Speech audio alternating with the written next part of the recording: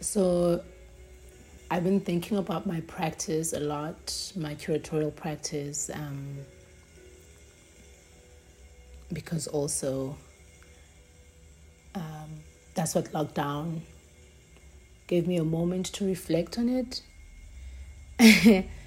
And because I've had a baby just before COVID-19 happened. My baby was born in January 2020. And this made me think a lot about, or rather reflect a lot about my life and who I wanted to introduce myself as to my child, and the kind of world that they were coming into, that I am transporting them into this realm. And so these thoughts about what I am doing and why I'm doing started surfacing again, and it was fascinating for me to think about this again in my life as I'm stepping into another role of full parenting, of mothering, of ushering, of facilitating, of holding space for a being that for a while would be on many levels looking up to me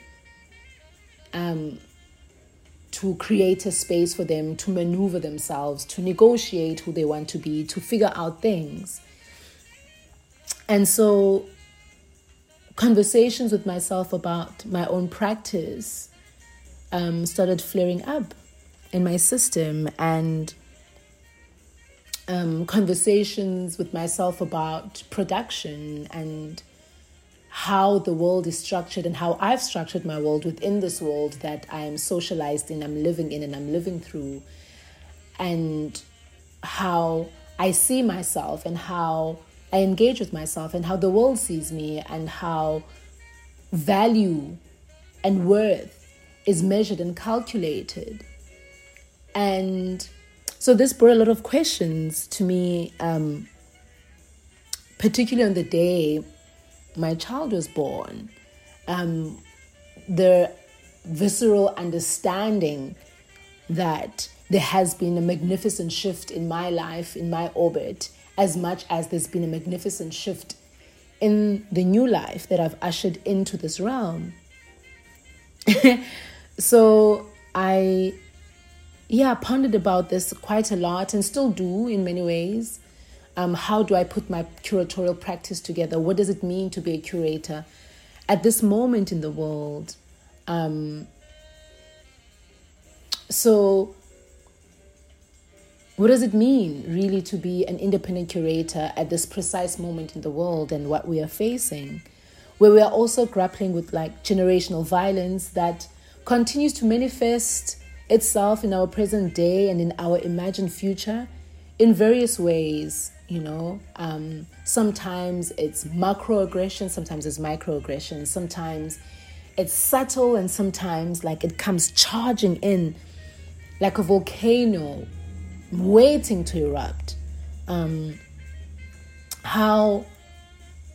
does it mean to be a curator for me at this juncture, when we live in a world that has normalized dysfunction and has normalized violence, and has normalized violence on particular bodies, right? Bodies that are black, bodies that are queer, bodies that are non-gender conforming, bodies that are trans, bodies that are poor. Sort of this normalizing of dysfunction as a way to be and a way to live. And so I ask myself, like, if we live in a world that has normalized dysfunction, is my role perhaps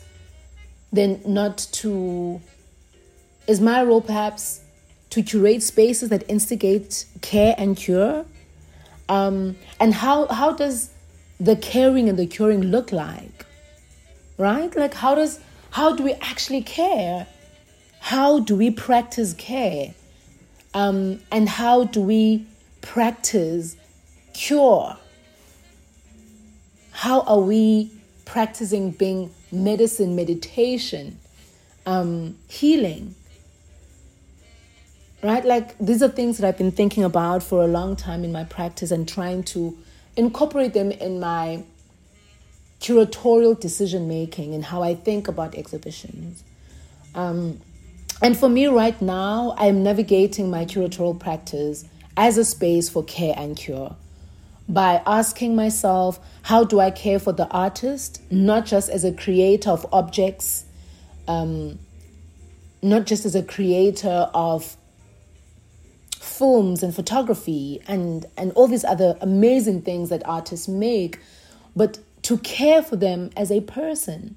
How do I hold space for them and their narratives? What kind of sensitivities must I practice for them to feel safe? And for cure, what kind of spaces, organizations, and institutions do I engage with that have done the work to be able to invite a curing to happen, to be able to invite a curing to occur? What kind of propositions must the exhibitions, the programs that I curate have to instigate the space of cure? And so I think a lot about what I term genocide collections sitting in museums across the world.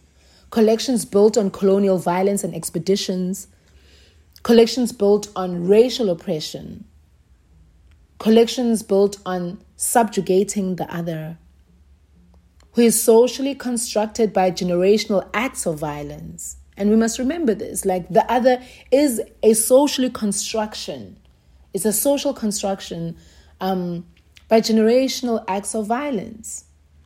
So the other perpetually muted by dominant narratives that only present them as resistance and conquered bodies. And this makes me interested in counter-narratives that speak about our aliveness, joy, rest, love, laughter, flourishing, play. Narratives that request us. Narratives that don't request from us a breaking for the story to surface. I am asking a lot of questions about what reparations look like as an emancipatory practice, as much as I think of self-reconciliation. Reparations is not just the returning of objects to its owners, rightful owners. It's not just about undoing what has been systematically upheld, but it requires accountability as well. Accountability about the history of those objects and how they were stolen and not acquired, stolen. How they were dislocated and dispossessed, just like the people who made them. How museums imprison the spirit of these objects and imprison the spirits that these objects carry. How this contemporary moment holds space for the colonial moment in its wake, and that our bodies never get to rest.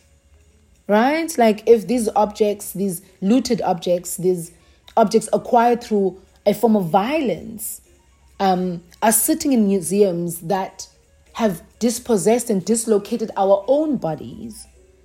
How do these museums even care for these objects, which they do not understand or have the willingness to understand them in their origin, in their form, in their context? So in this way, I always feel that,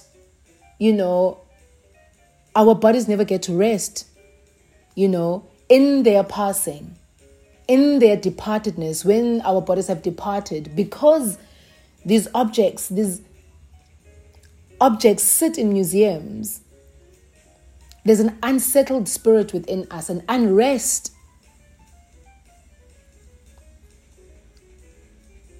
So for me, it's not just about the legalities of museums and customs, but it's also about the spiritual and the ancestral aspect, and the necessity to unlock indigenous intellectualism to guide us through this process of reparations, and that we have to ask difficult questions when we're talking about reparations. And so for me, this is part of my conversation with myself about care, curatorial care and curatorial cure, and how I practice it. Like many others before me, the decolonizing lifeline makes me ponder on language and vocabulary, on how my tongue sometimes is caught midway, unable to articulate what my soul already knows and what my body has been feeling and experiencing. So I find words violently resting on my palate, unable to trace or sound it. So I swallow them, only to find them coming up my throat again, asking for my mother tongue. And so I've had to figure out, and still figuring out, how I care for myself and cure for myself in order to unlock this vocabulary, this languaging. And I'm there. I'm sitting in the space. So I think about care, like in the ways that Bell Hooks speaks about a love ethic. And Hooks writes, embracing love ethic means that we utilize all dimensions of love: care, commitment, trust, responsibility, respect, and knowledge in our everyday lives. So this made me more aware of my own family and community, and how they extend care towards me, and how I extend care towards them, and our commitment to each other to ease our journey of being here.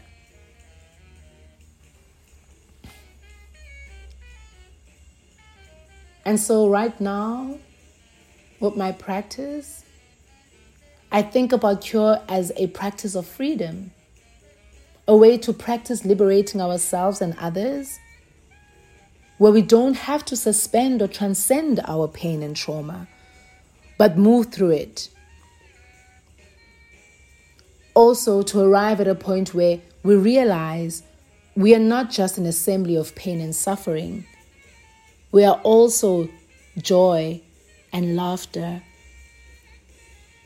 And that in spite of everything,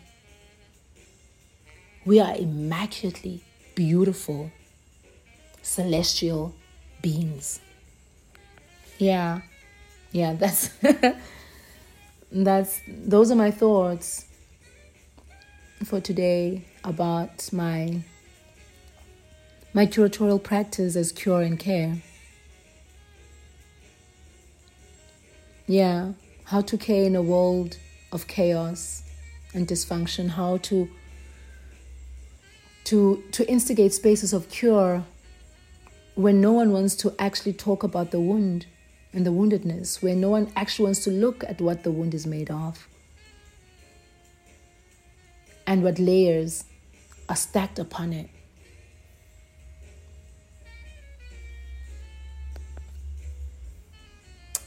And so,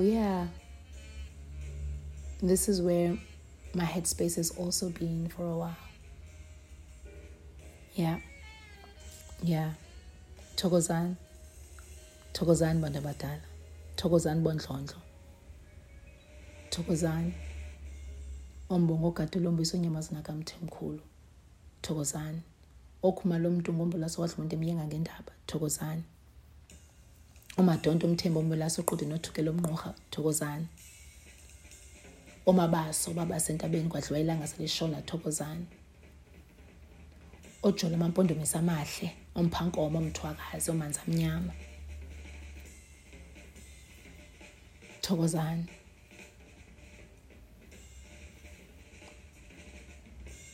Thokozani. Ochachu Ohlophe Umtshali Umthanti thokozani. Amira Omvelo Othandiwe thokozani. Ningabalibalanga nabakwasithole Ojobe thokozani. Nani bakwaRhadebe Ombarha thokozani. Thokozani manyanga amahle. Thokozise izihlwele zasempandeni ozibopha thokozani. Thokozani izihlwele zikaGobela nobaba Ozikode Ozwane thokozani. Thokozani uQamata Mvelinqangi. Awo onke amanyanga endihamba nawo ndisithi ayendawo ayi